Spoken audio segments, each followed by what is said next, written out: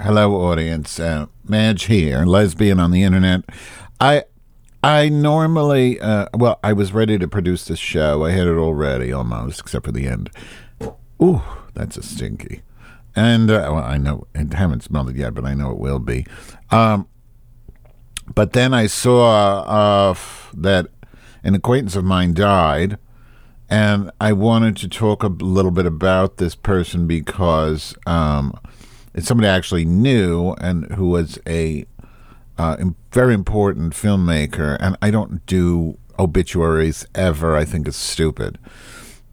Ooh, that's a terrible fart. But anyway, but I actually knew this person, and he did influence me quite a bit.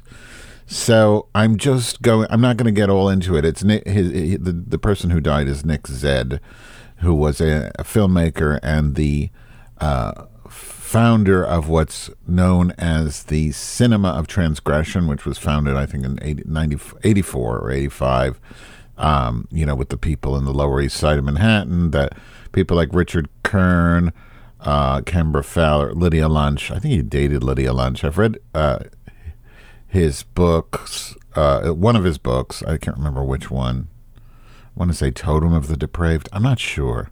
And he's made a lot of films, mostly short films, but you can read all about that on his Wikipedia. I wanted to read two things, though, so of course it's not ready. Motherfucker, where was it? Oh, yeah. So he wrote a manifesto in 1984 called the Manifesto for the Cinema of Transgression.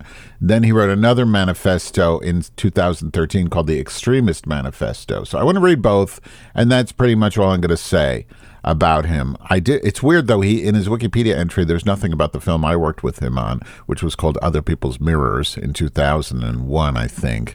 And I was the director of photography for that, and Art Vamp made that film.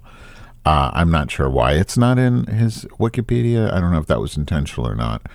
And I did work with him quite a bit. I helped him make his trailers and stuff like that, which maybe I'll dig up and post somewhere at some point. I don't know. So first I'm going to read this is the Cinema of Transgression Manifesto, 1984, by Nick Zedd.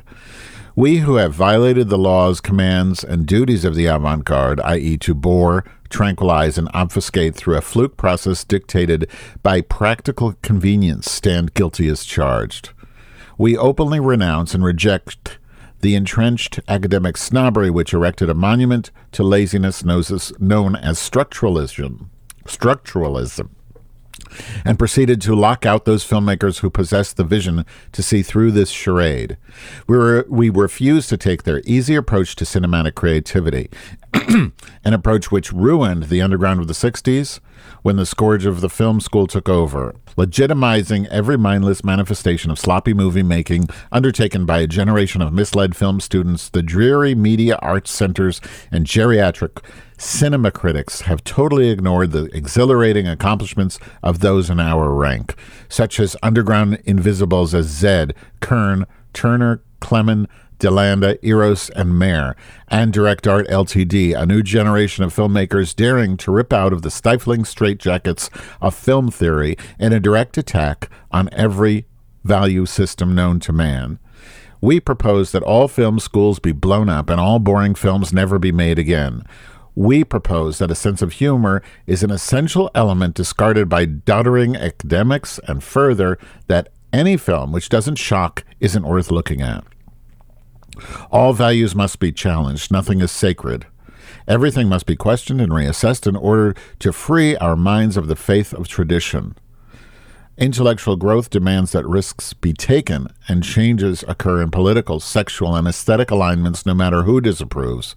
We propose to go beyond all limits set or prescribed by taste, morality, or any other traditional value system shackling the minds of men.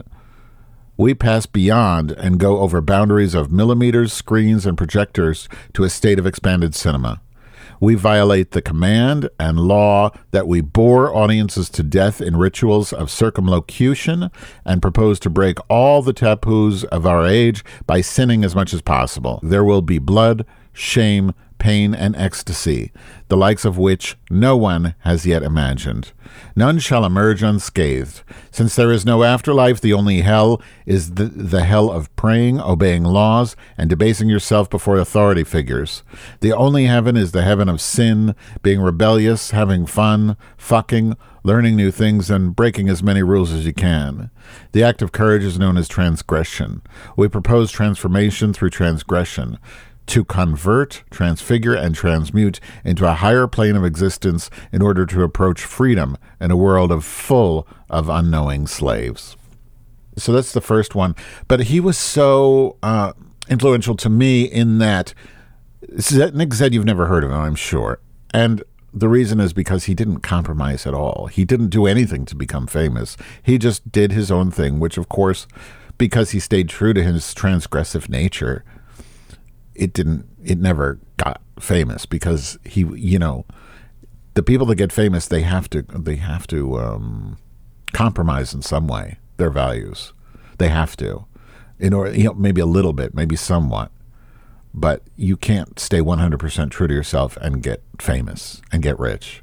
Not in this world, not in this capitalist society, economy. And for me, that was inspirational, because he inspired me to not compromise myself and also not get famous. Okay, so the next one is the last one also. This is the Extremist Manifesto, which I honestly didn't even know about till now. But I'm going to read it anyway. I've never read it. Again, March 7th, 2013. And he had already moved. He decided that the Lower East Side, New York, had turned into bullshit, so he moved to Mexico City. Okay. Now that contemporary art, a system that stands for privilege, nepotism, and political connections, is finally dying, get out of the fucking way.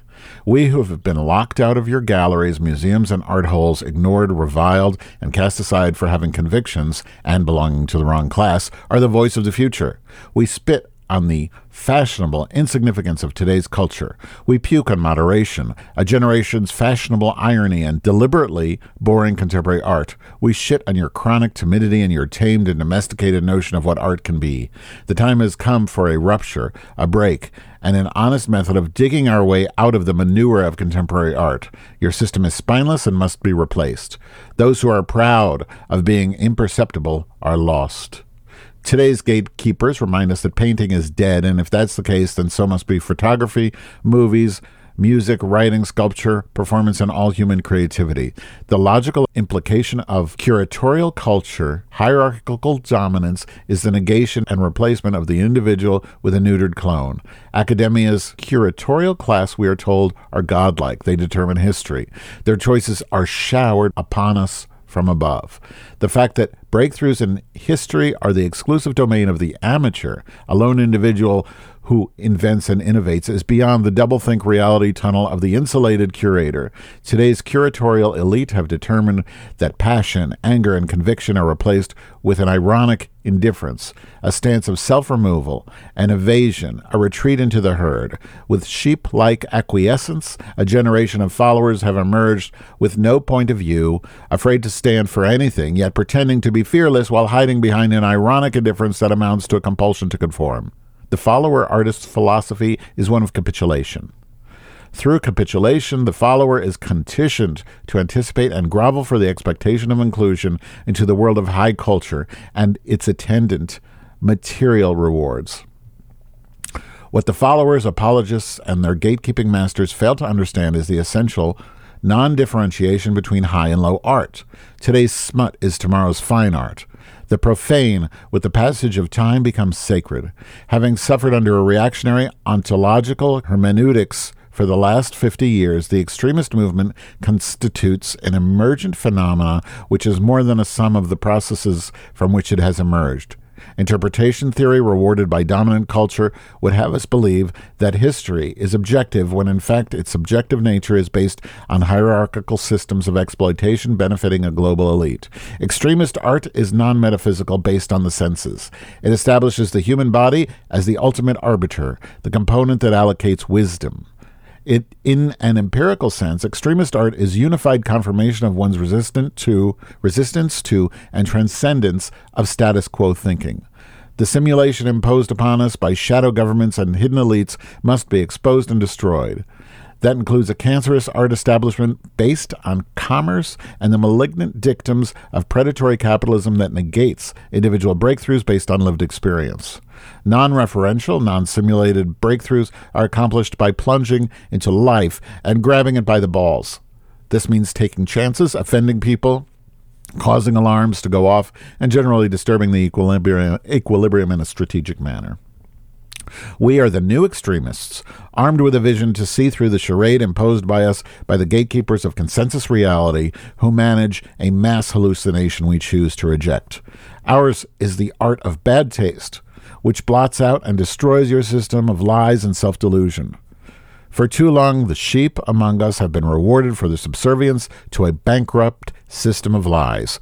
We shit on God because there are no gods and there never have been. All systems of totalitarian control must be subverted and destroyed. Human freedom demands vigilance and resistance to hierarchies, whether imposed by revolutionaries or counter-revolutionaries. We are for accelerated evolution that supersedes revolution. We are extremists utilizing provocation, enlightenment, hate, and love. We will unite opposites.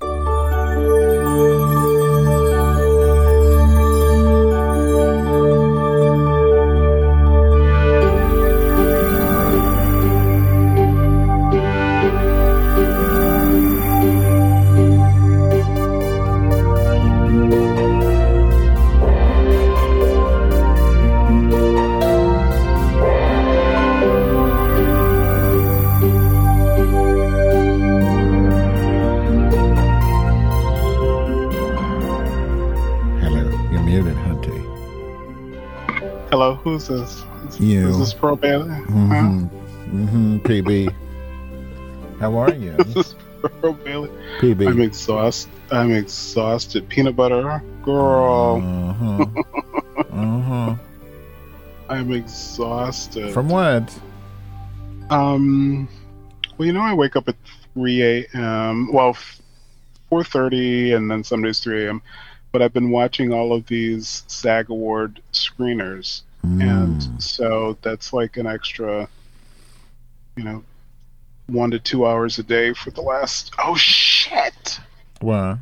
I was supposed to vote before noon. You got to vote? Vote for the SAG Awards. Well, we can vote together if you want. I can't do it now. They stop it exactly at 12. I'm 2 minutes late. You mean you don't get counted now? You watch all those movies for nothing? I guess so. I don't think they really matter. I didn't get to watch all the movies. And I was up late last night watching King Richard. Who's she? Are you familiar with that one with Will Smith? No. I'm not up on the latest movies for some reason. You mentioned some in a chat the other day, and I hadn't heard of any of them. Well, a couple. Like, I've seen The Power of the Dog, which was pedo. I saw the other pedo movie, The Licorice Pizza, pedo. And I saw, why is this the year of the pedo yet? You can't do anything like it. Certain things are politically incorrect, but then everything's about pedo. And there, by the way, no blacks still. So we're doing Oscars So White again. Can't say, you can't misgender anyone, but pedo, yeah, no problem. A guy tries to, a teenager tries to have sex with an old man. Bradley Cooper. No, was it Bradley Cooper? Was that when? Which movie was that? I'm getting all my. Oh no, I'm getting mixing. Cumberbatch. Cumberbatch tries. He tries to fuck him. Feels guilty. Kills him. That's cool. Underage. Licorice Pizza. They're fat, but legacy. Seymour Hoffman killed himself. Okay, so his son is going to be in it, and the girl with the big nose. We're making and Bradley Cooper with a terrible performance in that disaster. And then all these characters that don't go anywhere. And I'm like, God, that movie sucked. And then I'm like looking at reviews. And they're like, oh, it's wonderful. A triumph. Isn't it great? About, finding yourself. I'm like, Was that the same movie? And these people, by the way, they hated Don't Look Up, which I thought was wonderful to see Meryl getting eaten out. So I don't know what's going on with movies. I don't understand the critics. I did enjoy some. I mean, I liked The Nightmare Alley. I liked The Don't Look Up. But Bradley Cooper, I mean, that Licorice, I don't know what the fuck. It was like, what the fuck is this? What did you think of that? I mean, the girl's a good actress. I'll give her that. But then she has a mother, and the mother's involved, and then she just vanishes from the movie. And I felt like they were trying to do like a Tarantino vibe or something. Like, it was trying to be quirky, but somebody forgot to hire a writer, maybe, because they just have all these unresolved characters. Interesting looking characters. So I'm like, oh, the mother seems interesting, and then she just kind of vanishes. What are you making all this noise? Are you doing this to? Are you trying to annoy you? No. Yeah. Okay. No. Because, I want to know something. I want you to know something. I deliberately did not eat.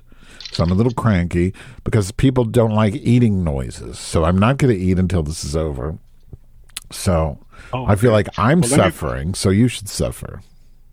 Well, let me put myself back on mute. So what is that noise, though? A soda cap? No, that was a... Did you get braces?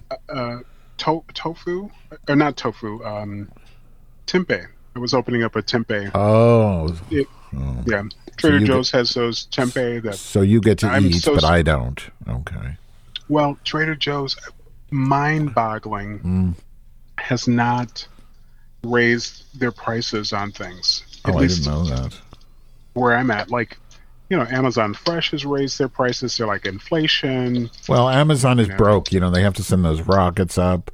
Jeff Bezos has to take apart a bridge to get his new yacht through. They're really hurting, so they need the money. Yeah. But it has a lot of cellophane on it, doesn't it? There's a lot of cellophane. No. I think it's been about an hour now you're peeling it. It's a soundscape, girl. Come on. You're killing me. I'm kind of, I'm boring, so I'm kind of like frying it. Oh, okay. I put some olive oil in the skillet and Great. Yeah. Great. I'm glad I starved myself so I could listen to you eat. Really you should eat something, girl, because people hate it when I eat on the show. They go crazy. And to be honest, I can't even listen to it. Everyone hates it when I eat. The eating sounds are the worst. And I can't even listen to it myself when I eat. It's horrible. Oh, you don't like the eating sounds. Of course not. Nobody likes eating sounds. Except for those mukbang crazy people. ESMR. Will you stop it? I don't like drinking sounds either. They're even worse. This comes from my childhood. My father used to have the worst eating sounds. And drinking, too. Like when he would drink, I don't know how anybody could drink so even more noisy than like a dog drinking water. He would be like slurping and shit, yeah. But just like soda from a glass, like I get slurping when you're drinking something hot, like a soup. Yeah. Or a cup of coffee. But how do you slurp a glass of water? He did. Did he have dental stuff? No, just Jewish. Just Jewish. Okay. So, I know you want to talk about Trader Joe's. You've been having some. Well, Trader Joe's. I was just so amazed that that's all. I was just amazed that they did not have that they didn't. It didn't seem like any of their prices were raised. Whereas, but you were fighting with people. I thought you had an invasion there. Somebody tried to recognize yourself as a different country or something, and then you had a fight or something like that.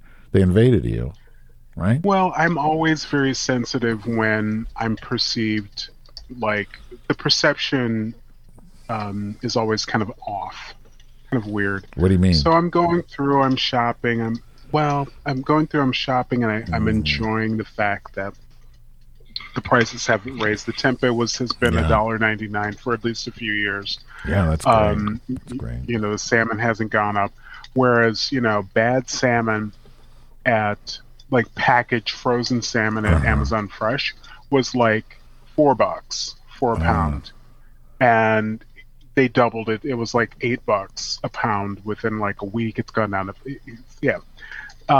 anyway, their prices are all over the place. So I'm going through. I'm grabbing some tempeh, grabbing some sweet potato fries, some water, and Water.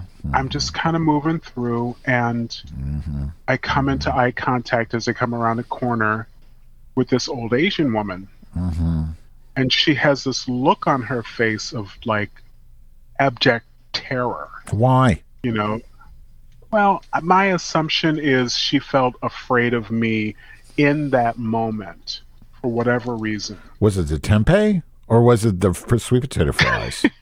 Couldn't have been the water. It was 6 foot tall African American is what she feared. I'm assuming.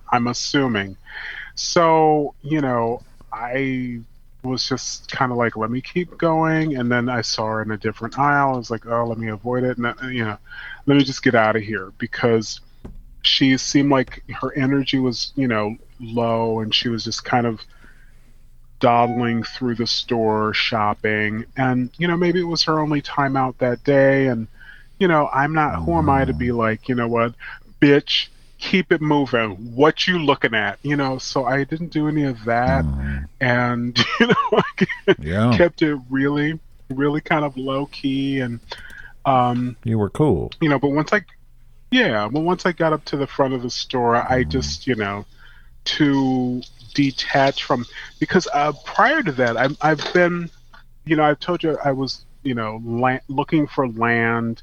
That's put on the back burner because of the economy, the war, the climate change, the market being like insane. The housing market. I don't know how Chicago has been in terms of. Fine. Everybody's leaving here because of the crime and the Lori Lightfoot. They don't like the lesbian.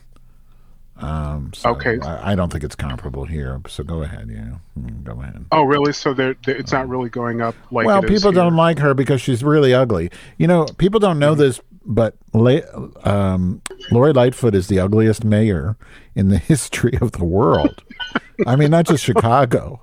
There has never, and I mean not just today, there has never, we're going all the way back to like even ancient Egypt, there has never been an uglier person to be the mayor of any city in the history of time in the planet, on the whole planet. She's just not saying the universe. Tired and she needs a stylist. Honey, did you see Beetlejuice? Remember those people on the chair with the shrunken heads? That's her. She looks like our gang. She's not that pretty. Stop it. Those kids were cute. The poor woman is so ugly with that giant forehead and the bug eyes, little bitty hair, tufts of gray hair. She is a mess. She's a mess. She looked like Tyra Banks when she got that job, and she's been put through the ringer. Yeah, leave her alone. She's a mess. She's a sad lady. Poor mayor.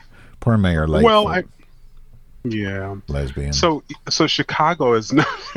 Chicago's not really. No. Well, I had a friend who moved from Florida. That's me. Bought a me. I moved from Florida. A 1-bedroom. I know you moved from Florida, but a different. I thought you were having a brain fart and didn't know you were talking about me. I'm the one who moved to Florida, from Florida to Florida. I went there and I came back. Sorry. He moved during COVID, so I don't think that was you. No, that wasn't during me. COVID. I moved my and bowels. Moved back after and bought a unit, a 1-bedroom, and I think it went up like a couple, maybe $10,000-$20,000 while he was there, and he sold it and hooked it back down to Florida. What do you mean, like a mobile home? What do you mean he hooked it? up in Rogers Park over by. Well, you said he hooked it. I thought you meant like hooked it to his trailer hitch or something. Oh, no, that's old English street prostitute. Canterbury Tales. Sorry, old street prostitute talk. Oh, that's Rogers Park talk. Rogers Park talk. Okay. I don't speak Rogers Park. I've never lived there. I don't speak that language. But she got it when I'm back. So I was I was just curious. I didn't really. I saw that there was that much of a a gain in her investment. Interesting. Well, I think Rogers Park's been blowing up lately. People like crack. They just love crack. You know, they love it. They love it. It did, and they love getting murdered because it's easier than overdosing or killing yourself. I'm just blown away that you could actually buy a 1-bedroom condominium in Chicago for less than $1 million. Like anywhere. Yeah. Anywhere for like $110,000, I think is what he bought it for. Is that right? Oh, yeah. It's in Rogers Park. Mm-hmm. Oh. But I think it's sold. Well, no, I think he bought it for like maybe around 90, and sold it for about 110. Yeah. What am I eating? No, I was just noting that you're eating. I wasn't asking what. I know it's Tempe. So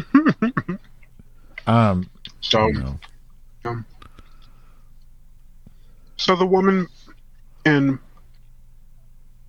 Trader Joe's, as I'm like, okay, I'm making eye contact with her a second time. I got to keep moving. So I said, I just can't, I really don't need anything else in here. So an African-American cashier said, "Can I help you?" And I said, "Yes, thank God you're getting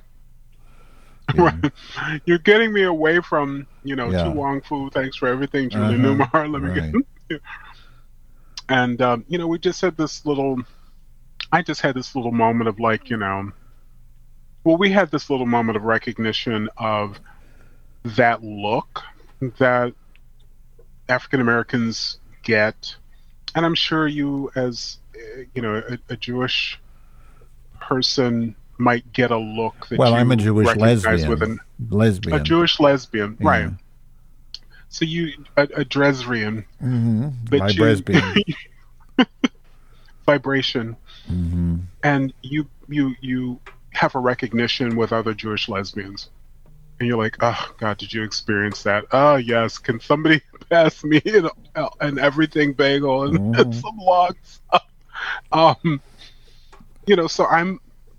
we had this moment of like, I said, thank you for rescuing me from the Chinaman. And, yeah, well, not Chinaman. No, not Chinaman. I didn't say that. That lady. That lady, yeah, and woman. And he's like, oh yeah, and so we had this little moment of recognition of like, she looked at me and just within a second, just behind her, my lightening of my initial fear, because it's scary when I get that look.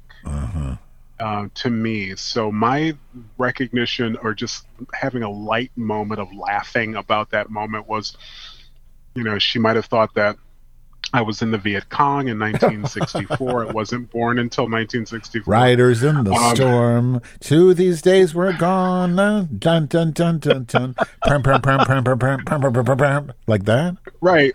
Yeah. Like I was there, and I was like. I was choking her father out in their hut in the Viet Cong, and she woke up while I was killing it, and like all of that, she was like recalling in that moment, like, it's you. You had skulls hanging all over your little castle in the woods. Exactly. Yeah, I know. It's awful. She hunted me down. Well, you triggered her. Yeah, I triggered her in some way. It's your fault. And I have no idea what that was, but. We had a little moment of laughing and, joking about it. And, this recognition of it's scary when someone gives you that look like, you did it. And it's like, bitch, I wasn't even born yet. I'm here getting tempeh and some sweet potato fries, bitch, and some salsa. I'm trying to get out of this. Yeah, so I can cook it and while I'm on the phone with my lesbian doing a gram. And yeah, I know. Right? Hello? Where'd you go? Did this bitch mute me? Oh. Uh-oh. I did. By mistake. I didn't even do that. Now you're really chewing. Oh, sorry. Let me turn this on. But then I won't be able to hear you. Or you mean your mouth. So anyway, the Trader Joe's. I don't know. This sounds like something I heard on an episode of Pet Judge for some reason. Was she on Pet Judge? No, she would not get there. I think she's a stalker. Mm-hmm. I think she goes around and harasses people everywhere she goes, and then she wants people to Karen her. That's her thing. It's her fetish. Exactly. She wants people to go to the manager. Mm-hmm. Well, it's funny. I was looking at. Oh, that's why I was talking about land I'm buying. Mm-hmm. So that's put on hold. I'm gonna while the market tames, and I'll have a little bit more time to look and plan. Yeah. But I'm looking at apartments that are not where I live right now. Where I live right now is a tiny apartment, and I need some more space. And you own your apartment now, or you rent? The apartment that I'm in right now, yeah, I rent. Okay. And I'm actually looking for something else to rent, and possibly 2 apartments, and then Airbnb. One of them to pay for both of them. Okay. So I'm and so yeah, so that's in process. But I was looking at some places in Pasadena, and the one place I was left, it was really, really nice and a lot of space, 900 square feet, a 2-story penthouse that is, but there's the big but, no parking at that time because they were, they have a set amount of parking spaces and whoever had it, Do you need parking in Pasadena? You can just park. I always think in LA you can park wherever you want to. No. Well, you do. You can park on the street. Yeah. But as I was leaving, I parked down the street. Someone pulled in front of me, and it was, I didn't think that I had enough space to pull out. This is sounding awfully familiar. And then he got out of the car, and he's like, "Yeah, in your face, bitch," kind of that type of thing. And guess what? It was a squirrel. It was the Asian woman's grandchild. How do you know that? I have no idea, but it seemed like that was like a prequel to her. They just looked enough alike that we were sure. Squinty eyes and everything. And she didn't have the squirrel. Are you sure the squirrel wasn't looking on from the nearby tree, snickering? Because I think that's why it was on Pet Judge. Well, the squirrel. There's a new squirrel in the neighborhood. I don't know if it's the old squirrel, because they all look alike. I'm not racist, Right. Well, people that aren't racist always start their sentences with saying they're not. So thank you. But this squirrel looked like another squirrel. I am so fucking tired. And Glad you're eating. Even though I can't. That's so good. Oh, is it over yet? It's done, yeah. Thank God. It is so good. I don't need to know about all that. What are you going to have when you eat? I'm going to eat pussy and cottage cheese. You did not say a Maalox sandwich. No, I did not. That's something you heard in your brain. So I want to know what happened with the old squirrel and the man next door. Did he give you any more trouble? Did he try and rape you? Did you see the squirrel again? Any more dead squirrels? What's the tea, as the kids say, on the squirrel situation? Nothing. There's no dead squirrel. The next time I saw the neighbor, I was pulling out of a street parking space. He was standing on the side of the road. And I'm thinking that because I didn't bring the dead squirrel up, that he was kind of like in this mood of like, what's going on? Did he know that I do it? And he's like, what is he planning? So he was like, you can go first. You can drive through first. And I was like, no, you can go first. So I let him cross the street as I waited. And I gave him that look like, bitch, I see you. Bitch, I got you on my radar.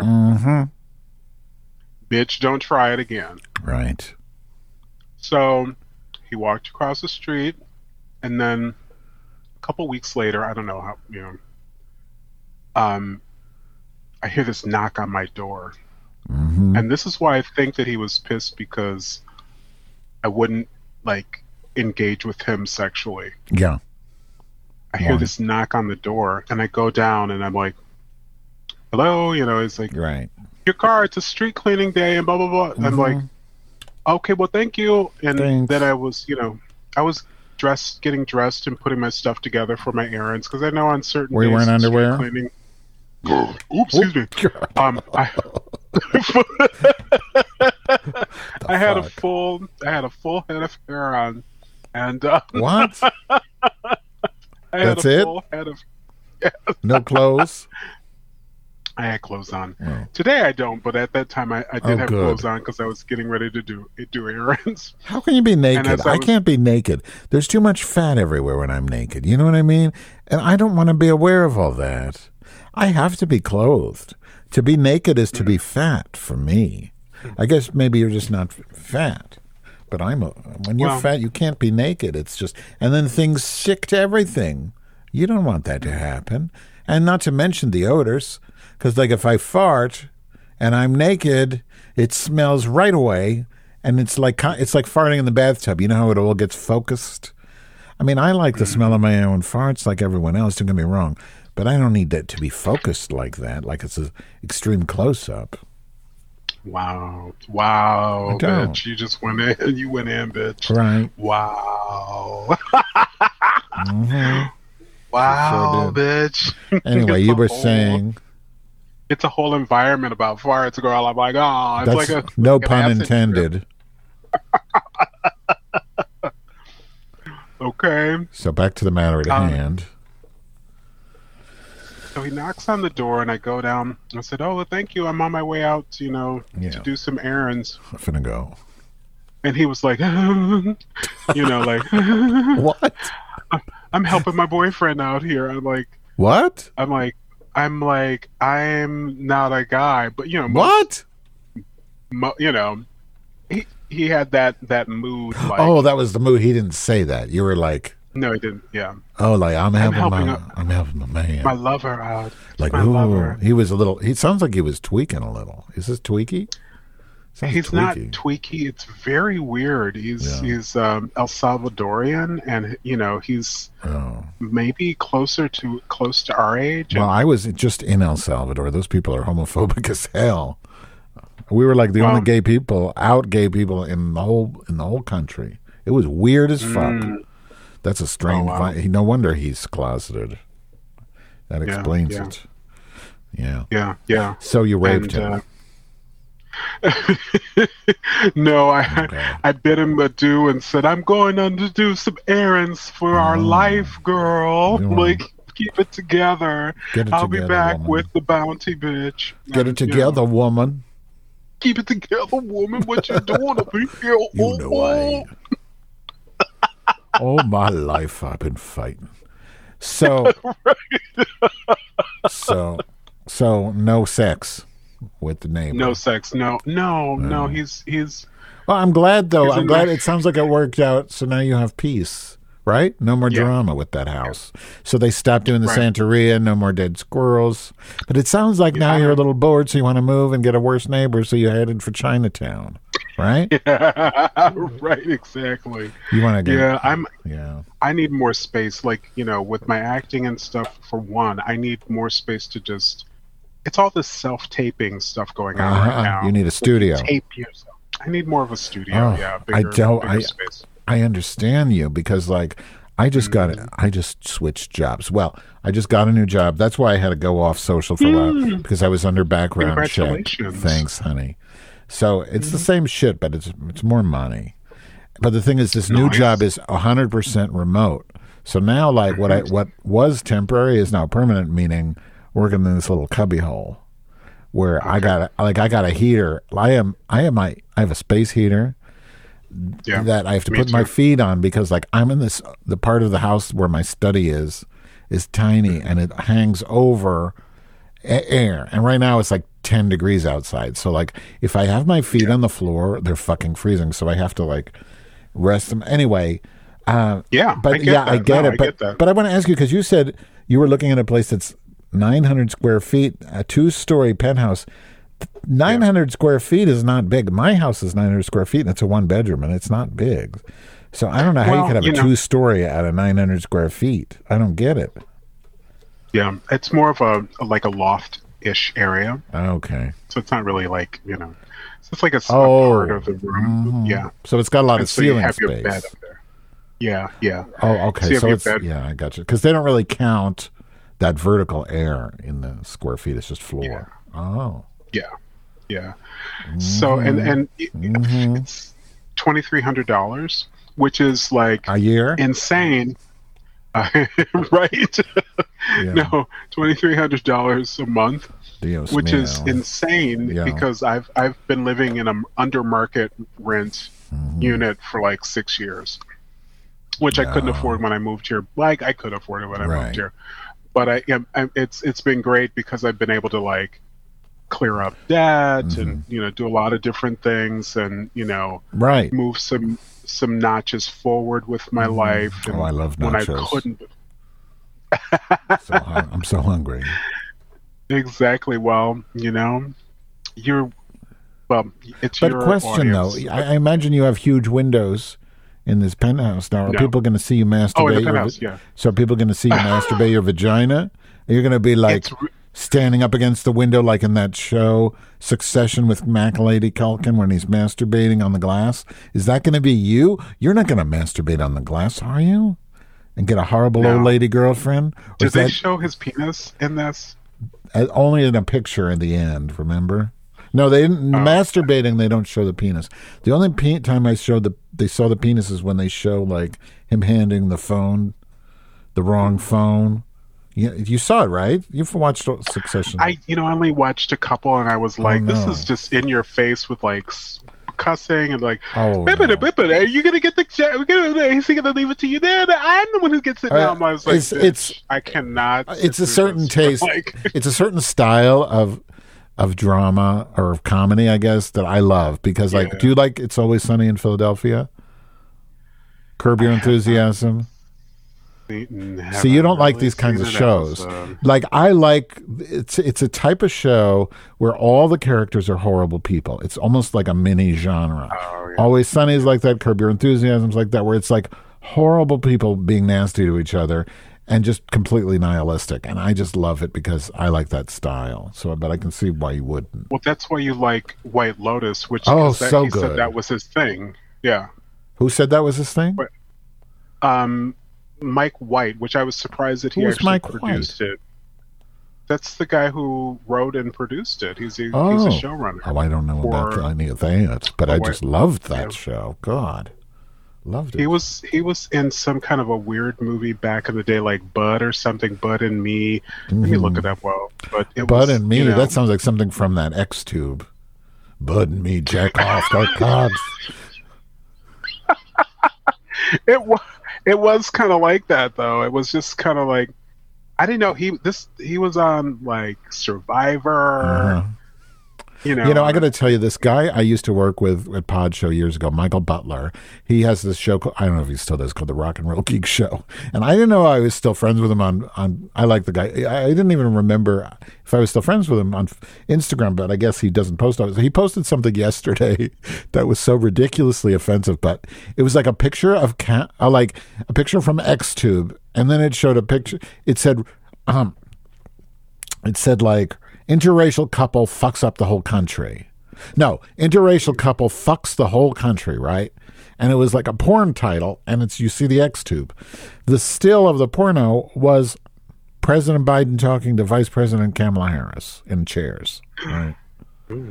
It was like so ridiculously offensive, but at the same time so idiotic that I just was like, what the fuck? And then I'm like, I forgot this person was like, I thought he was cool because Rock and Roll Geek, but then I remembered, he was actually kind of a Republican back then.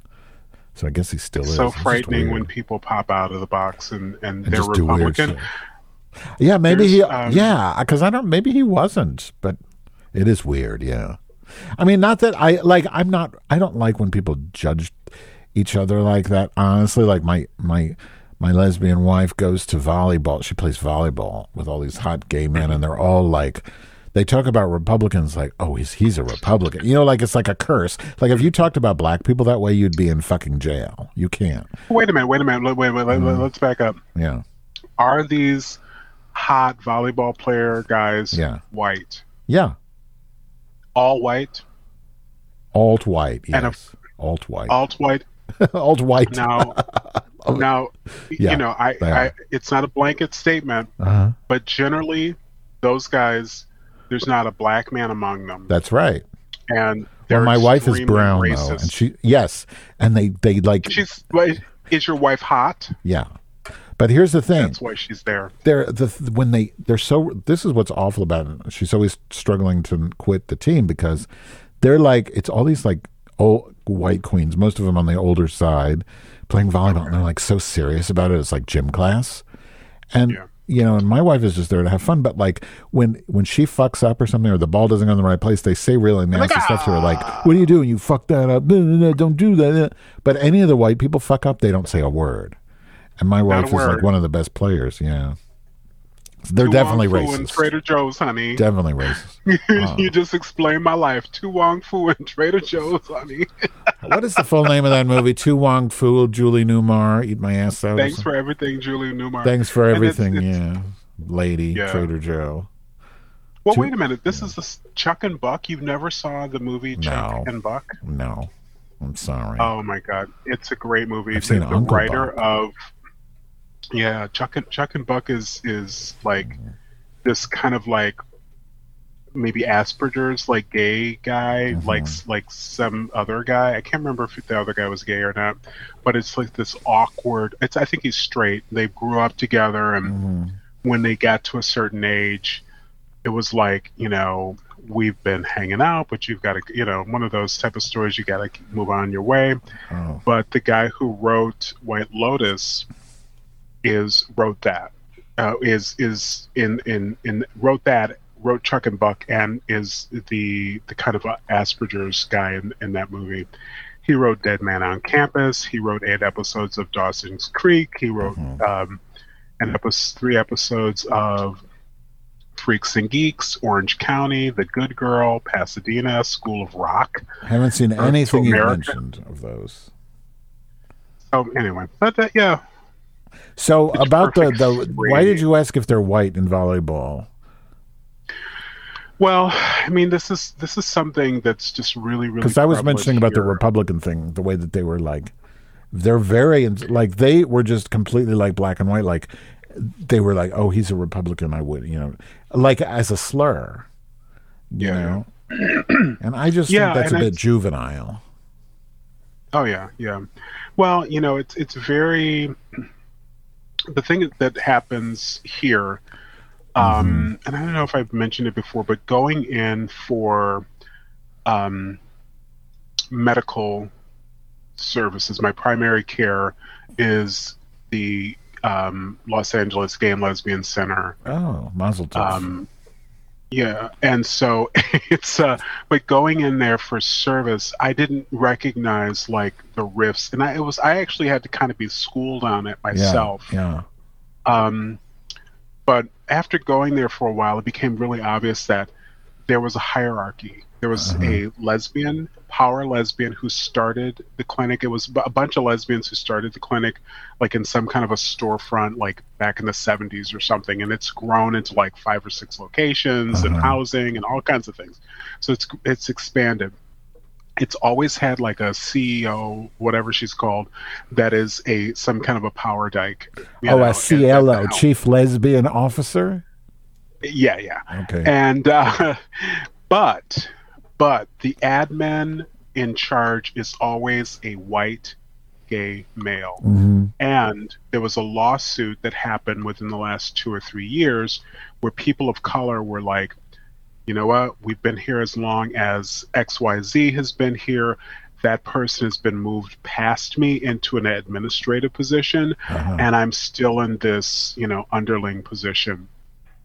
And it was a full-on lawsuit. The center is in the middle of one of the locations is in the middle of Hollywood. They have housing for homeless youth. the bulk of what they have is African American, homeless youth. There's other people of other colors, other races, but the bulk of what they have are homeless African American youth off of Santa Monica who are usually out there turning tricks in their teens. Yeah. They're rough. They're rough around the edges, Right. and they're pulled into the system that is run by white people and is run by, and so under normal circumstances, if people are dealing with their own stressors, it's like, okay, we've got someone who's going through some shit. This is not about me. This is about someone hurting. But that's not what it is. They will call the police on these kids. They will put threaten to put them out. It's insane. Any African Americans that come in and are like, we talked about Ashley Marie Preston, who was on the Dave Chappelle thing. Well, you were on the show about her too. Yeah, she worked in the homeless, the housing unit as like an overnight tech or something early on. And so she would come in and she'd have an opinion about one thing or another. They swiftly got rid of her. And they were like, you know what, ma'am, you're, and so they have this racial bias. So but that should be changing, or I should ask, is it changing though? Because there's a lot going on now with democracy and diversity, inclusion now, and it's not helping. Because I know in my field, which is something, but there's been huge changes because the clients require certain percentages of black people. I mean, they do, and it's in writing. And if you don't do it, they won't be your client anymore. But I guess you don't have that kind of requirement there. You're talking about in terms of hiring. I don't know what has happened. Yes, hiring and just maintaining too. Just like it's not about hiring; it's about the people that work there. You know what I mean? Right. So it's related to hiring, of course, but it's like you have to have at least this percentage of maybe black people or working as in this position, or we won't do business with you. That kind of thing. Right. I've never seen a black therapist there. I've never seen anyone in admin, who's in charge of a department. Interesting. I've seen because there's I don't know if it's like that in Chicago. But it is interesting. No, I don't think it's like that. Because I know that the head of the Halstead Center is a Latino. He's been there a long time. Tico something. But I don't know. Tico Suave? Yeah. So I wanted to ask you, though, because you mentioned that woman. What was her name, the trans woman you were just talking about? Oh, Ashley Marie Preston. Ashley Judd, yeah. Was she... how did that shoot go? Where you did the miniseries about her or something? What was it? Ashley Judd.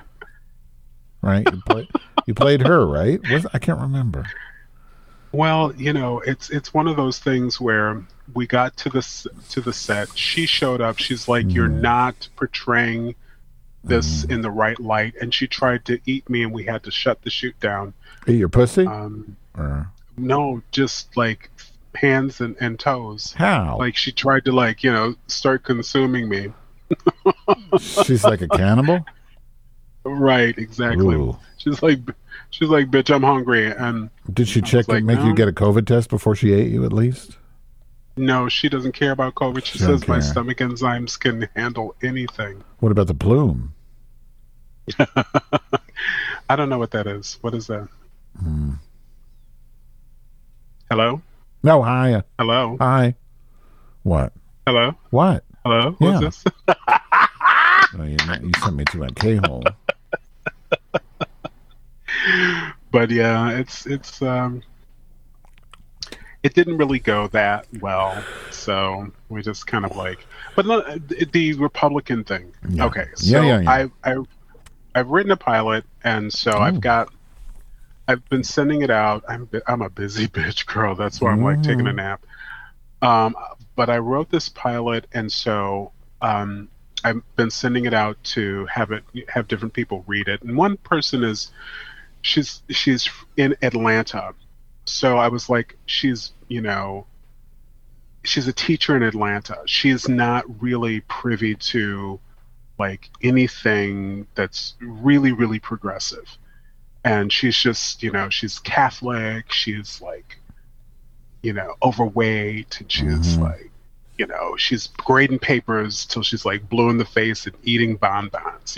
That's so I'm like, could you read it? Because she's just, her perspective would be like, bitch, what is this? Because she's just, it's not like her normal stuff. Yeah.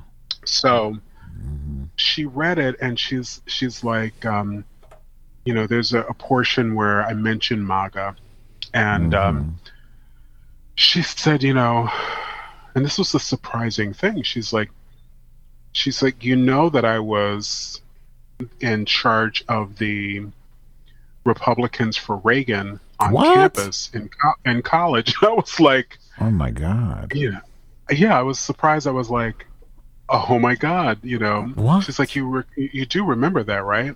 Oh shit. And I go, no, girl, I was so high during college. Right. I barely Thank remember God. anything other than us hanging out outside, smoking cigarettes on breaks and shit like that.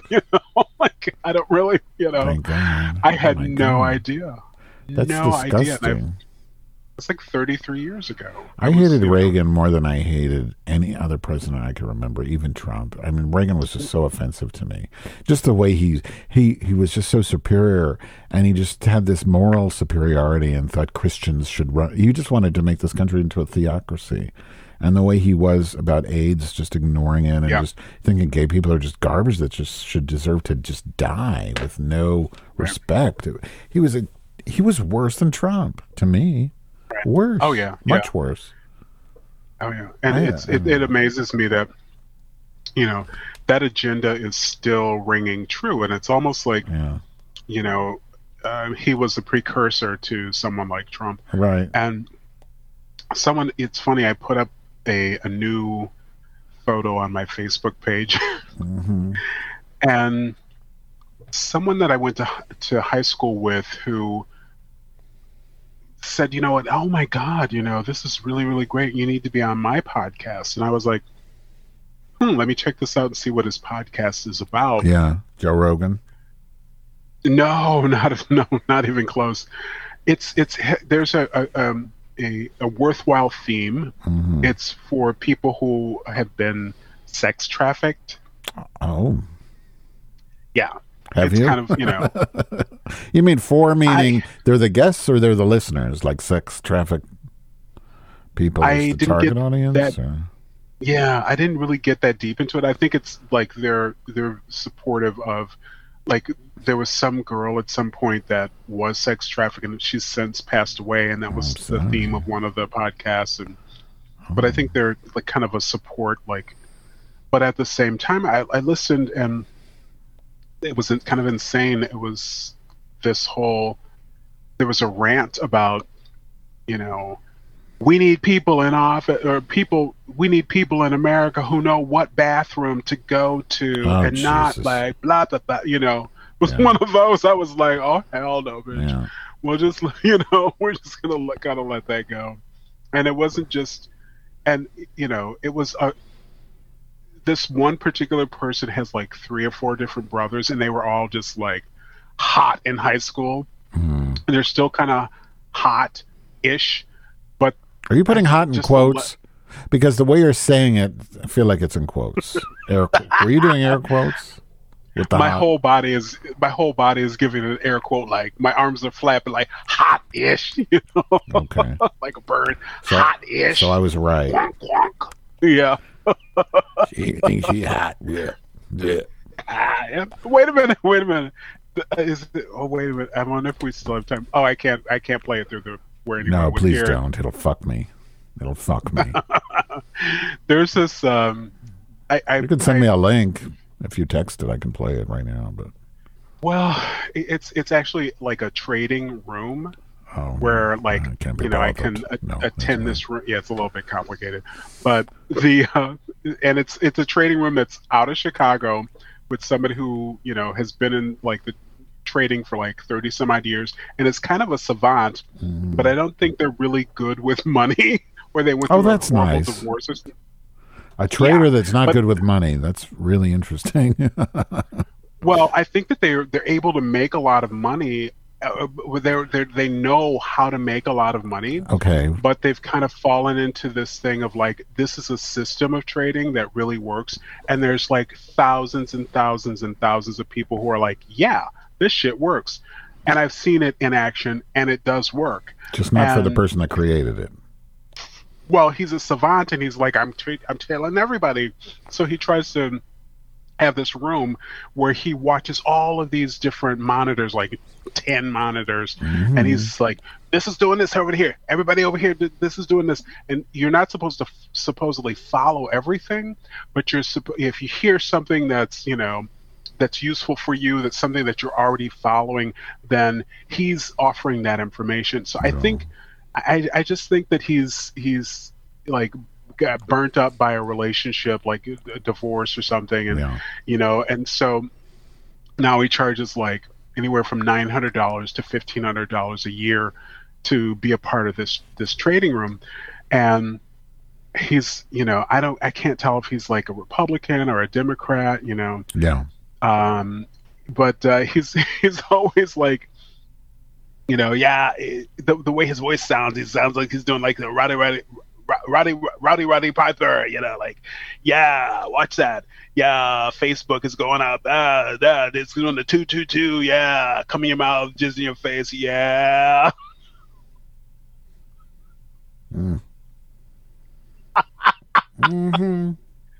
It just sounds like he's like doing this commentary that just kind of, like underneath it all is like some kind of a porn scenario. Like, I'm going to come in your mouth, just in your face. Yeah, you got it. Yeah, hit it. Yeah. Did you see the QQQ? We just went up on the NASDAQ. Yeah. Yeah. So I can't even some days. Have I told you since I was in El Salvador? Have I talked to you? I don't think so. I don't think so. Not at all. Oh, it was so weird, Barbatia. It was so weird because, like, we went there. It's we stayed at the Bitcoin Beach, right? And it was just like so strange because, like, I pictured paved roads. Yeah. There weren't it was weird. But the thing is, like, the thing, because you know this type of personality, that trader personality, they're always promoting something. So they're sort of like, the weird thing was that this Bitcoin Beach was kind of founded by, the reason it became Bitcoin is because there were Christian missionaries that came there to help the people there. And Christian missionaries, they're going to because they want to spread the word of Jesus Christ, right?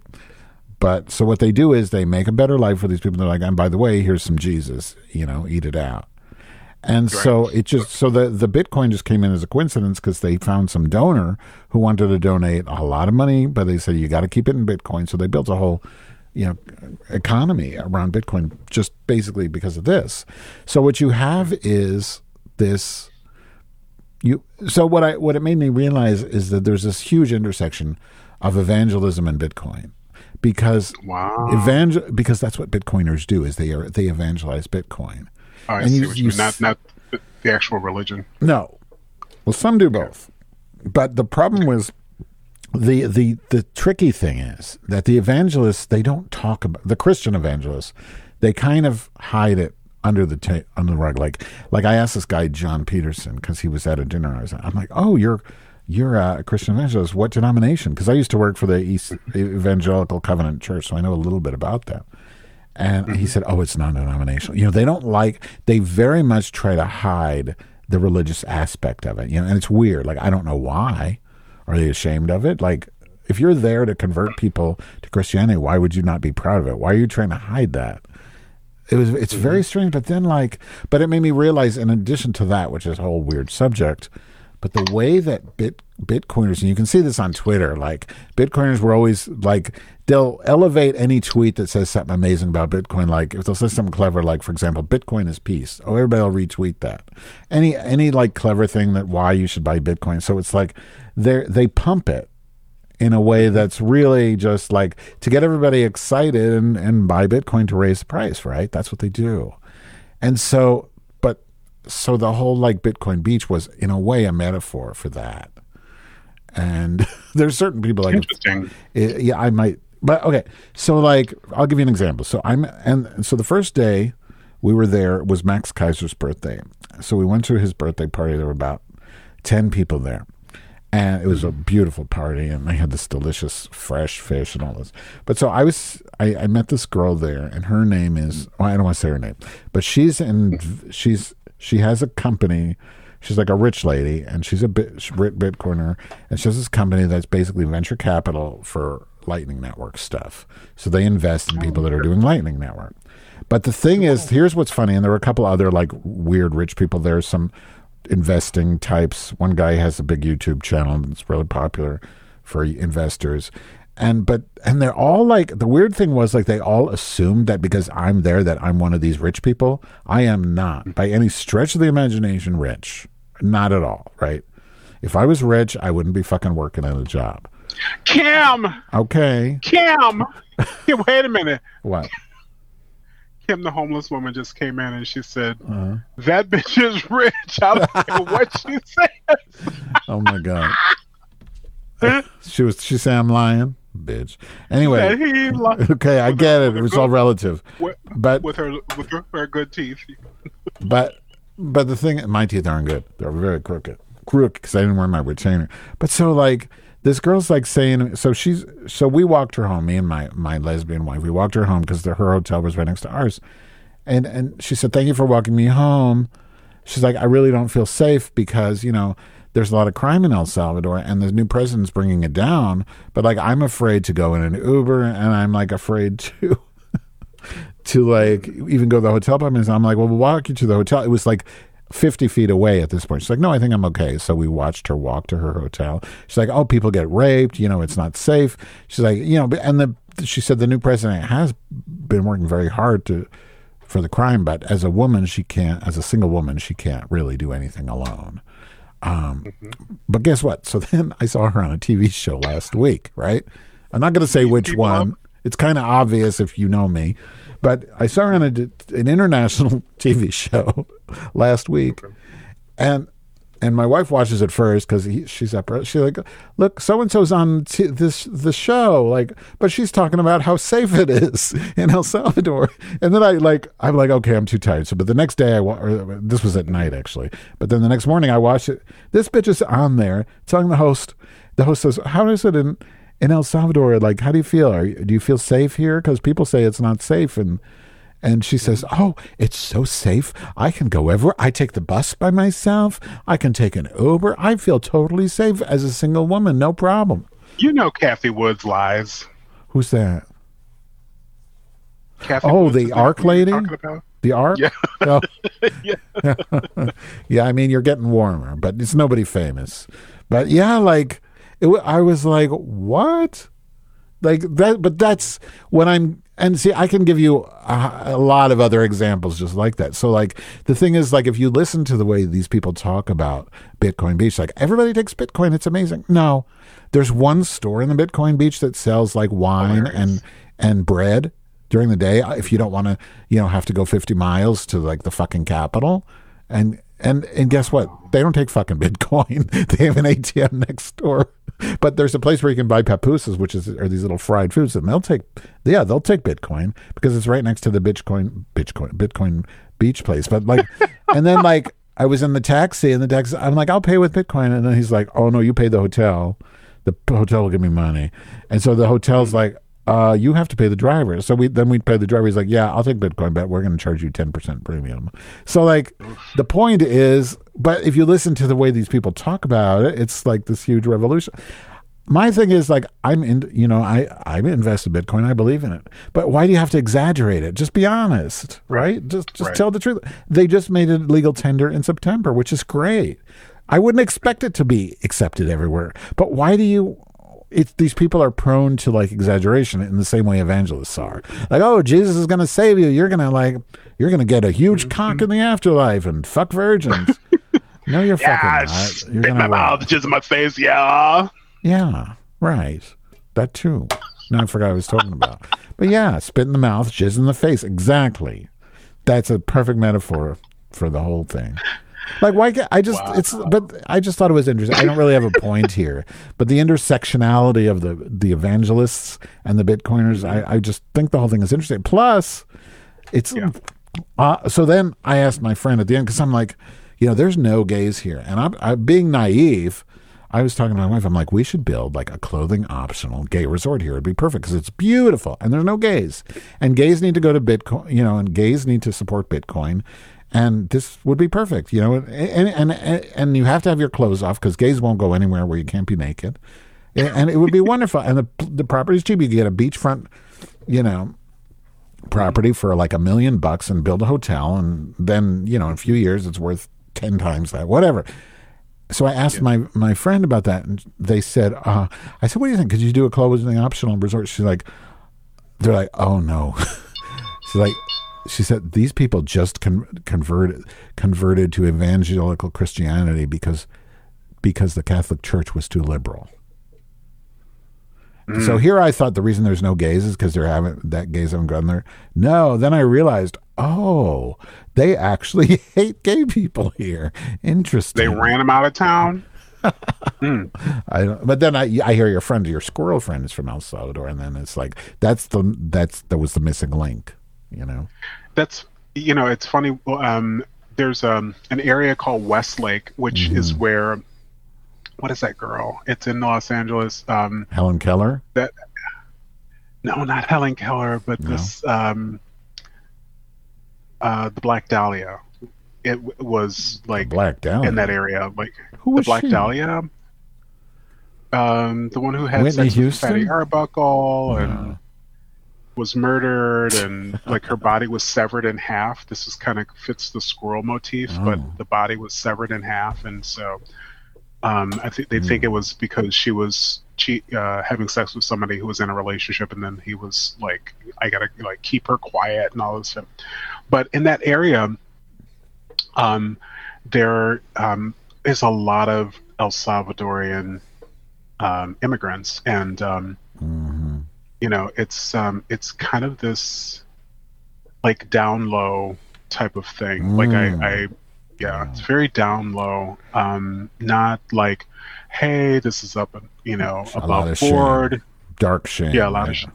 It's like you feel it, like because you're really sensitive to those things. I'm maybe not as much, but you could feel a weird vibe. And it wasn't until the end when my friend told me that I'm like, oh, that's what that weird vibe is. It's fucking homophobia. Oh yeah. Because it was like weird, like the way people would kind of keep their distance in a weird way.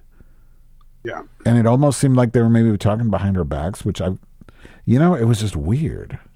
I don't know. Yeah. Or, and there's also this other thing of like, they're gay, but they don't want to appear to be gay. Of course. So they're like, we better not say anything to this openly gay couple.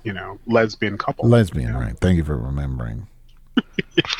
And then I'm like, then there was this one girl, and it was weird because she had the same line. Okay, so at this hotel where we're staying, it's weird. Like everybody has their own kind of like lounge chair for two. I almost like a cabana thing. So ours said Madge and Lesbian Lover, and on chalk, right? So they have a nameplate. You got your reserved chair with the name. Oh, wow. So, and there was a chair at the pool, and it had a woman's name. And it was the same last name as me, except for one letter, which is very unusual to have Weinstein. There aren't usually too many Weinsteins, except for Harvey, but that's another story with the jizz. But then, so like, I was kind of stalking her. I'm like, are we related? Because she had a big nose. She was outspoken, very sarcastic.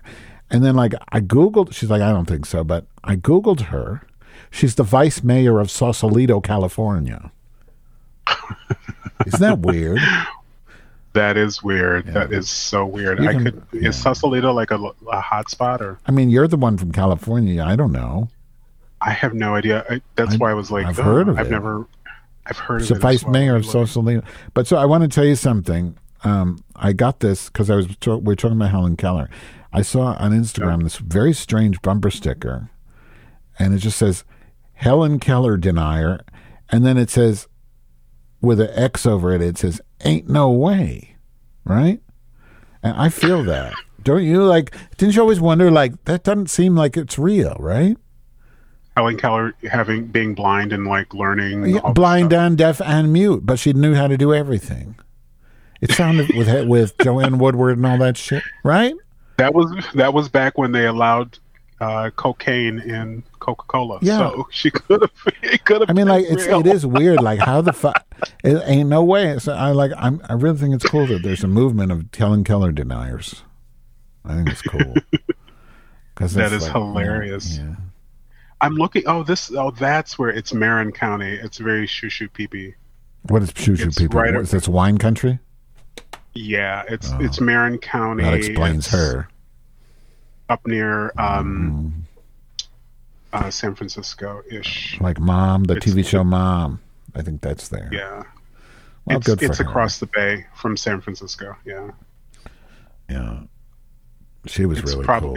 She was taking an immersive Spanish class. Mm-hmm, mm-hmm. She was immersing. It's where did she have Taco Bell? Mm-hmm. Would have been really well, expensive. And this fucking trip was so goddamn expensive. It's fucking third world. It should have been cheap. I came back broke. I have to pay my mortgage on Monday. Not mortgage. What do you call that? Property taxes on Monday. I had to take money out of my investment account because I'm fucking broke from this stupid trip into the third fucking world where everything's so wonderful. But you planned it like way ahead of time, right? I mean, a month, which is pretty far ahead for me. Usually I just do everything last minute. Well, the hotel was cheap, but they nickel and dime you. Oh, okay. The COVID test to go home, which was just a stupid antigen test, should have been like $10 each. It was $80 each because a doctor has to drive from the city. It's just ridiculous. That's such bullshit. Would they allow you to take one with you? Take a doctor? A home test with you? No, but there is a way. But I found this out too late. But there's a EMED, I think it's called, and you can buy the test, but you have to buy them in America, and then they take the test. You take the test on Zoom, and a doctor watches you and certifies it through like email or some shit. So, but it was too late. Okay, it's such a fucking racket. It sounds like it. I'm gonna send you through Zoom a picture of Sausalito, which is like right on the water. Oh my god! Is it pretty? Is the vice mayor in the picture? No, she's not in the picture. But if this will go through, I'm not sure if it will. Yeah, it should be able to in the Zooms, but the audience can't see it because there's no picture for them. Oh my god, that's a long link. Google Maps. It's beautiful. It looks like Italy, except with shitty houses. Yeah, I mean shitty. Yeah, not shitty houses. Just new construction. Like the one. But that's my thing though. That's I'm gonna Sausalito. Now you tell me. I could have stayed in touch with this bitch. Yeah, Sausalito. Zillow to see what that is. Let's see. This is my life. I'm like, okay, how much is that? How much is it? Homes for sale in Sausalito. But yeah, speaking of like Latin America, I have just recently given up my gym membership to Latin Crunch in Van Nuys. Oh dear. When I first came to Los Angeles, I was like for 2 years I was at the West Hollywood Crunch, which I was not even conscious of what was going on there, but I definitely know that I was being profiled. I was basically stalking someone that was an instructor at a fitness class that I was truly in love with, but that never worked out. And they became a trainer to the stars. And now. And then a few years later, I went to Crunch Burbank, and I was there. And that was a nightmare because Burbank is like old school, like literally over the last 5 years, it just like their whole racist police department came to light. Like there was an investigation. The chief of police committed suicide because it was getting closer. There was like a lot of stuff. I had lived there at one point. I would go to the gym, and if I was driving quickly and getting through traffic because I knew what ways to get through traffic quickly. Like literally a police cruiser would follow me all the way up into this shopping mall, like multi-level parking lot, and like sit behind me to see what I was actually doing. It's crazy. So and it was just insane at that particular, but there was like this layer of, okay, I'm just going to deal with it. I'm just here to work out. And I just kept telling myself, I paid my membership. I'm here to work out. Like, fuck all this. And it just got to the point where it was like, this is fucking way too much. When they were locked down, but they kept charging a gym maintenance fee for an empty gym. And so I charged all that shit back. I canceled the membership. Yeah. And then, and what else? Yeah, they were doing that. There was something else that they were doing. But yeah, so they were and that's it. Gym maintenance fee. And when they reopen, all that fucking gym equipment was fucking broken. Oh. I hate that shit where the gyms will charge a gym maintenance fee and you go in and their shit is broke. Signs on it and shit. And it's not just like one day, it's there for like weeks and months at a time. Yeah. So anyway, I quit there. That was 2 corporate crunches. I went to the local Latin Crunch, which is locally owned. It's a franchise. And of course, I mean, it's like, it's like a pussy party up in there. Like everybody's just like, okay, I'll meet you in the bathroom, and it's just obvious. And, a pussy party? Huh? What do you mean a pussy party? A pussy party, Lesbians? dick party, What's wrong with that? Nothing wrong with it, but I'm 57. The median age, and there were other people that were my age and older, but the median age was like 25 to 35. So I'm getting hit on by like dick alert. You smile at somebody like in dick an alert old person way. Yeah, dick alert, like pussy alert, whatever. It didn't really matter. I was, So you smile at somebody like, "Hi, I hope you're having a nice day," and I honor the universe inside of you, and they're like, "Okay, you ready?" The Queen Carlotta. I'm going outside. Can you follow me? Right. It was a little bit much. There was no like, "Hey, how you doing?" Like, "Oh, would you like to like meet for coffee?" Or you want to get married? I got you. Not even married, but just like go out on a date, like, so I get to know you, so I get a little warm up, and I'm like, oh, well, that one likes to get, that eaten out this way, and I could pull that open here, and like, you get to know the energy of the person, whereas this kind of like fast food, like, come and have sex with me in the bathroom, it's like it's a whole thing, and it's frightening, and I've done it before. It's a frightening thing where it's like, oh my God, you never know if somebody's going to walk in, and and if there's layers of like denial on top of it, you don't even know that you're scared. Right. You don't even, and that's how people. I've never been arrested, but that's how people get arrested in bathrooms and stuff like that, because they have no idea. They've got these layers of like, we're doing this, and there's So it just doesn't appeal to me anymore. If you look in your chat, the Zoom chat, you'll see that I did send you the profile for my long lost cousin, the vice mayor of Sausalito, California. So, but don't say anything related to her name out loud, because I might have changed it. Oh yeah, she's like, come in my mouth, just in my face. Yeah, she could be my cousin easily, right? Yes, exactly. Right? Yes. Yeah. That name, one letter off. Yes. Listen to this. Come in my mouth. Just in my face. But she says, it says, so and so holds a master's degree in public affairs. Come loud. What? Come loud. Yes. Come loud. She's like,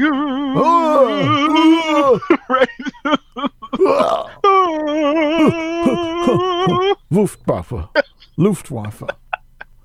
Well, I I have a fucking new neighbor downstairs. I don't even know. I've never seen this person. Yeah. Wouldn't even know that they were there unless I hear like little like movement, like when the whole apartment, the whole building is quiet, and I can hear like a little movement down there. They're very quiet. I'm sure I'm sure they hear everything, and so I'm up here like oh.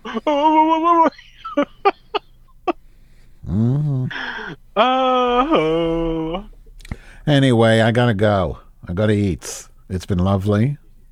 I'm glad we had this time together. Well, girl, and you ate it. You ate it up already, girl. I don't know why you need to go have another meal. I didn't eat nothing. Okay? I'm starving to death, babe. I'm not a I'm thin giving woman. you another. I'm a growing girl. I know. I'm giving you another slang. Like when it's really good, you like ate it up, girl. Yes. She ate it. She ate that shit. Yeah. Yes, she ate it. That little shorty. Come in your mouth, jizz in your face. Yeah. Yeah, that's it. That's it. What's this? What's this? That's my insides. That's my walls. Oh yeah. Oh yeah. Oh, I hit it. Yeah. Oh yeah. Oh yeah. All right, Barbacia. It's been so lovely. Have a wonderful weekend. You have a wonderful day. Okay. Good to talk to you. Yeah, Thank you. Bye, Annie. And they ain't full of beans. Ladies and gentlemen, I'm Leslie Quince, Howard Hughes' most trusted assistant. This is indeed an historic moment. This afternoon, 27 of the most respected names in American journalism are gathered here in this phone booth. They are here for an illuminating telephone interview with the mysterious, elusive, controversial, exciting, rich millionaire. Does anybody here have a dime? Oh, I got a nickel. Thank you. Does anybody have another nickel? Just a moment. Moshe Greenbaum of the Tel Aviv Post here. I pledge a nickel, anonymous. Thank you. Thank you very much. And now for the momentous phone call to Howard Hughes, owner of the world. Information. I'd like the phone number of Howard Hughes on Grand Bahama Island. I'm sorry, it's unlisted. The number is unlisted? No, the island is unlisted. Oh, no. Here, I found it. Here it is. Caribbean 1. Yes, go on. That's it. He's got the only phone in the West Indies. Castro had Caribbean 2, but he smoked it.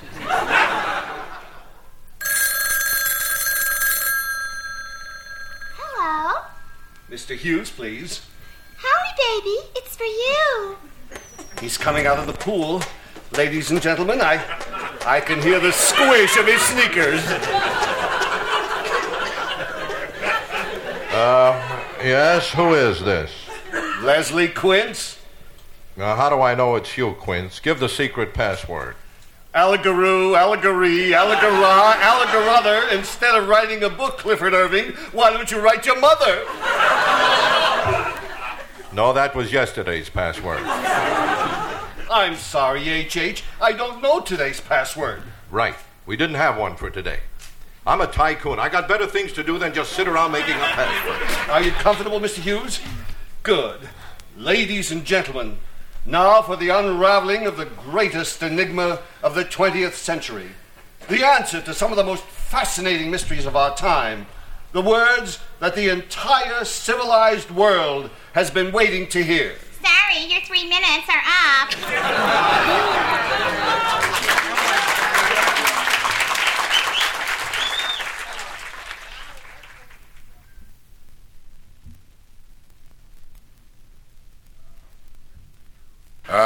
Mr. Hughes, are you a self-made man? Well, my mother and father did have a little to do with it. Well, then you were born with money. Oh, yes. When the doctor first brought me into the world, he held me upside down and slapped me. And?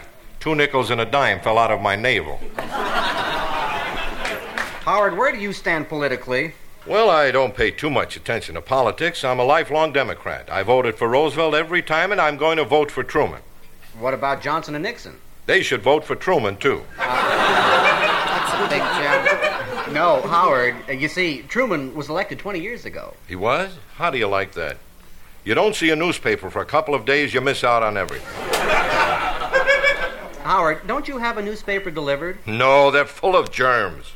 They're full of germs? Of course. That's why they call the boys carriers. Think about it.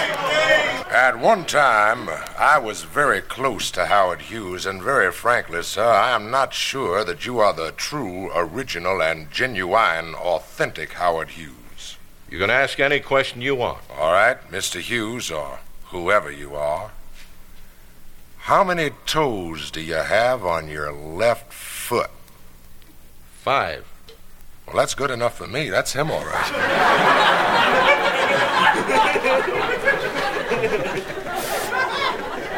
Howard, you seem very reticent to talk about good deeds, and yet you've contributed millions of dollars toward medical research. Well, I suppose I've done my part. I contributed $40 million to wiping out Russian measles. There's no such thing as Russian measles. Well, then it was money well spent.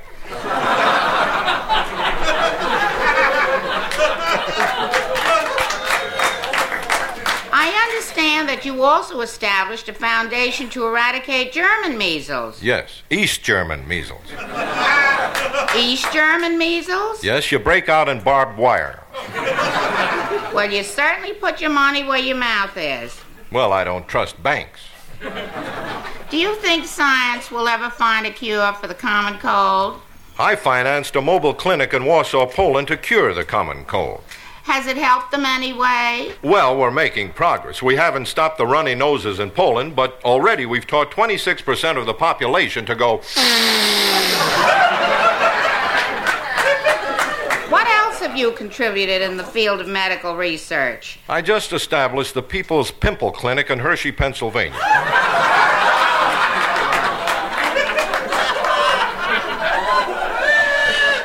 We get rid of pimples. How? We hammer them back into the skin. Do you think people can be helped to live longer? Definitely. I just established a medical center in Miami to fight the #1 killer in the world, natural causes. What is the natural cause of death? Would you mind repeating the I question? said, what is the natural cause of death? Life. Time, McGraw-Hill.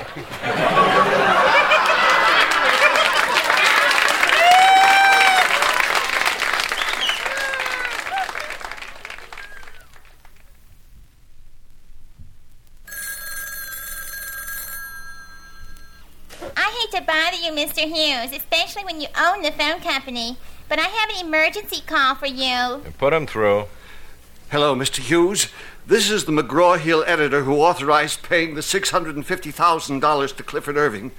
I want to tell you my side of the story, although it's going to take a long time. I'm busy. Write to me. Pick up a pen. I can't from where I'm calling.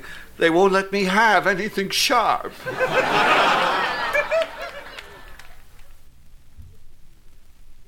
Mr. Hughes, is it true that you have money in banks all over the world? No, all of my money on earth is in good old United States of America banks. All of your money on earth, huh? Of course, I do have a rather large savings account on Mars. On Mars? I wanted to put it where my creditors wouldn't lay their hands on it. And besides, they gave me an electric toaster. An electric toaster? Yeah, up there they make love to them. It's very erotic, if that's what turns you on. But an electric toaster? Don't knock it if you haven't tried it. But everything's different on Mars. For example, up there, white bread is a venereal disease.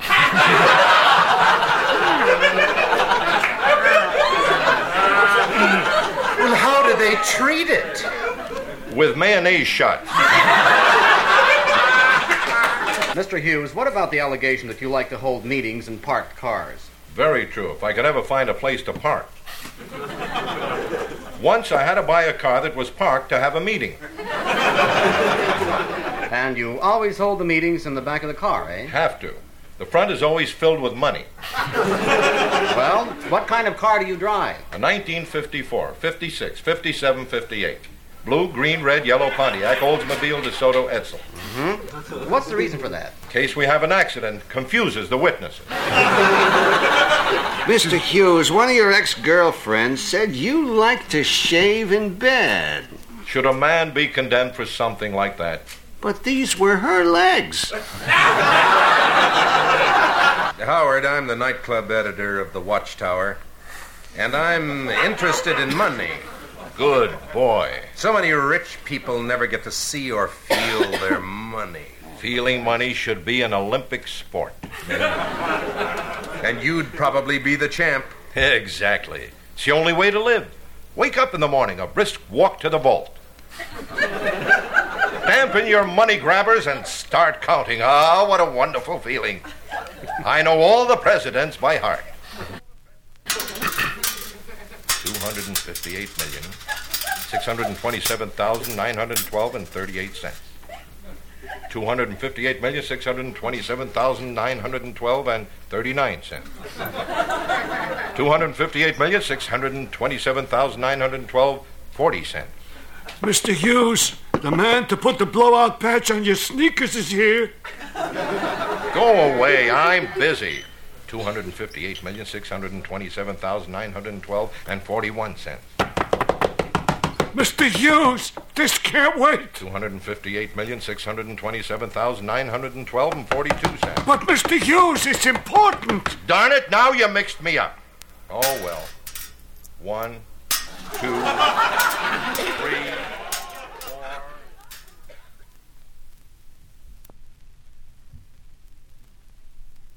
Are you a member of any organized political party? No, I'm a Democrat.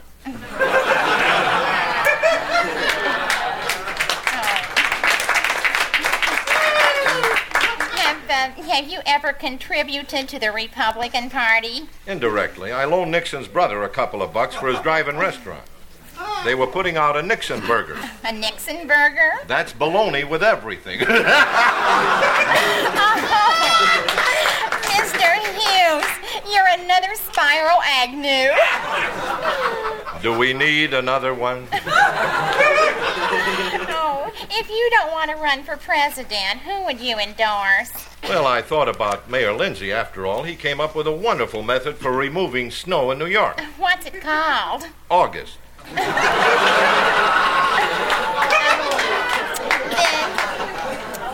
I gather you'd like to see Mayor Lindsay as president. Well, he'd be my second choice. Who's your first choice? Anybody else. Anybody? I figure Colonel Sanders might make a good president. I can see him there in the White House, sitting on his revolving bucket. Plucking chicken. Oh, a chicken plucker for president? You don't have to be a lawyer, you know. If the election were being held today, who would you support? Definitely President Nixon. After all, he kept us out of Northern Ireland.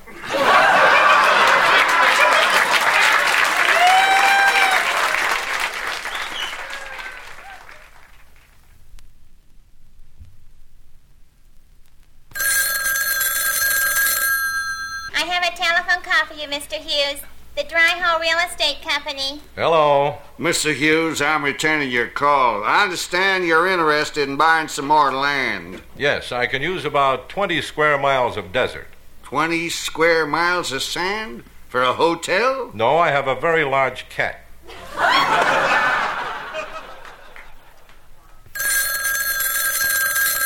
Mr. Hughes, telephone call. Yes? There's somebody on your other end. That's ridiculous. I'm me on both ends.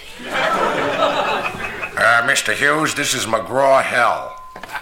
You mean McGraw-Hill? No, ever since McGraw started with you, it's been hell.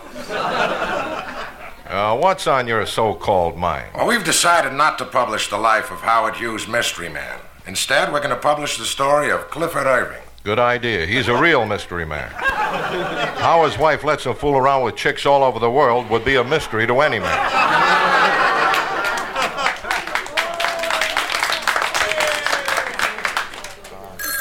Telephone call, Mr. Hughes. Mr. Hughes, I'm with the legal firm of Frick and Frack, the ice skating lawyers. I've got a subpoena which requires you to testify in court about the authorization of your life story. I don't accept any subpoenas. Then I'll come around and shove it under your door. I have no doors. No windows, no transom, and no keyholes. Well, then where can I shove it? Exactly.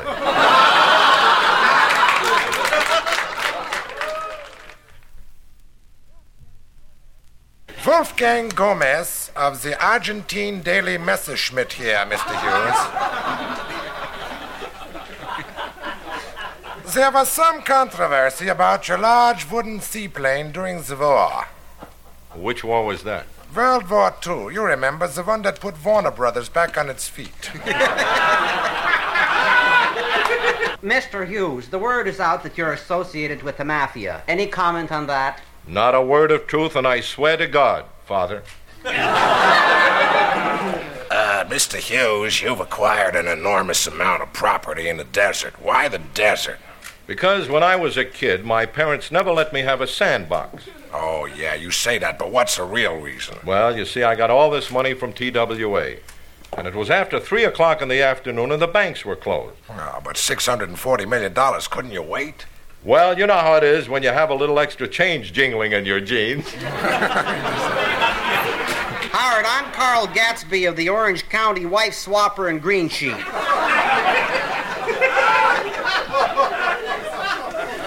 Would you mind telling us how you spend a typical day? Well, I'll tell you what I did this morning. Every 2 weeks, I do what every American seems to be doing. All right, sir. Go to window C for your unemployment check. Thank you. Yeah? What can I do for you? I'd like to apply for my $65. You can bet me. Your name? Howard Robard Hughes, Jr. Your address? Suite 910 Desert Inn, Las Vegas, Nevada. 6600 Romaine Street, Hollywood, California. 906 West Dover, Houston, Texas. 312 Park Avenue, New York, New York. 6 Casa Grande, Acapulco. 11 Downing Street, London, England. Gotta be a dead Room 9, Grand Britannia Beach Hotel, Bahamas Island. Oh, the heck with And in Bayonne, New Jersey. In Bayonne, New Jersey, I have a post office box. Is that where you get your mail? No, that's where I sleep. I get my mail in other places. Please, may I have my money? Oh, well, just a moment, Mr. Hughes. I have to have a code number for your occupation. What line of work are you in? I'm a tycoon. Okay, let's check the job directory. Tycoon. Is that with a T? Yeah. Taylor, telephone repairman, tinsmith, truck driver. I'm sorry, we don't have anything listed under Tycoon. What exactly have you been doing? Well, for the last 12 years, I've been hiding. All righty, let's look under hiding. No, I'm afraid it's not in here either. Is there something else you do? Well, I fly a little. Oh, forget that. We're loaded with interior decorating.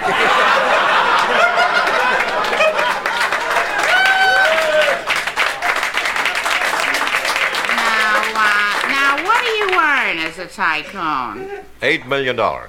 Is that a week or a month? A day. Is that an 8-hour day? No, I usually work about 20 hours a day. Oh, well, that explains it. Overtime.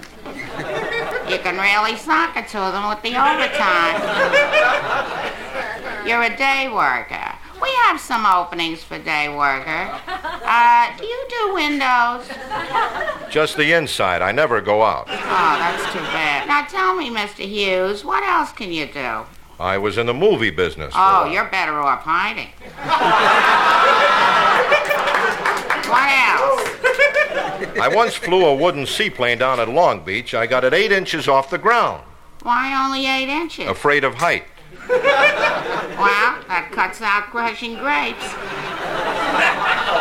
Also, mountain climbing, ski instruction. Let's get back to hiding again. Exactly, what does hiding entail? Well, I get up in the morning and I hang around a lot. I let the time go by, I loiter a little, take a coffee break, I twiddle my thumbs, then I thumb my twiddle. I loiter some more, yawn here and there, one lip at a time. I do some light breathing, relax, and accomplish absolutely nothing, and for that I get a check every Thursday. Oh, you work for the government. It's not government work, it's just plain ordinary hiding. I see. Now, where do you do your hiding? Doesn't matter. Any place there's a drawn window shade, a closed Venetian blind, a dark room. Gee, you could raise mushrooms. Now, just fill out these forms and come back next week. Thank you. Next. Your name, sir? Robert Mayhew.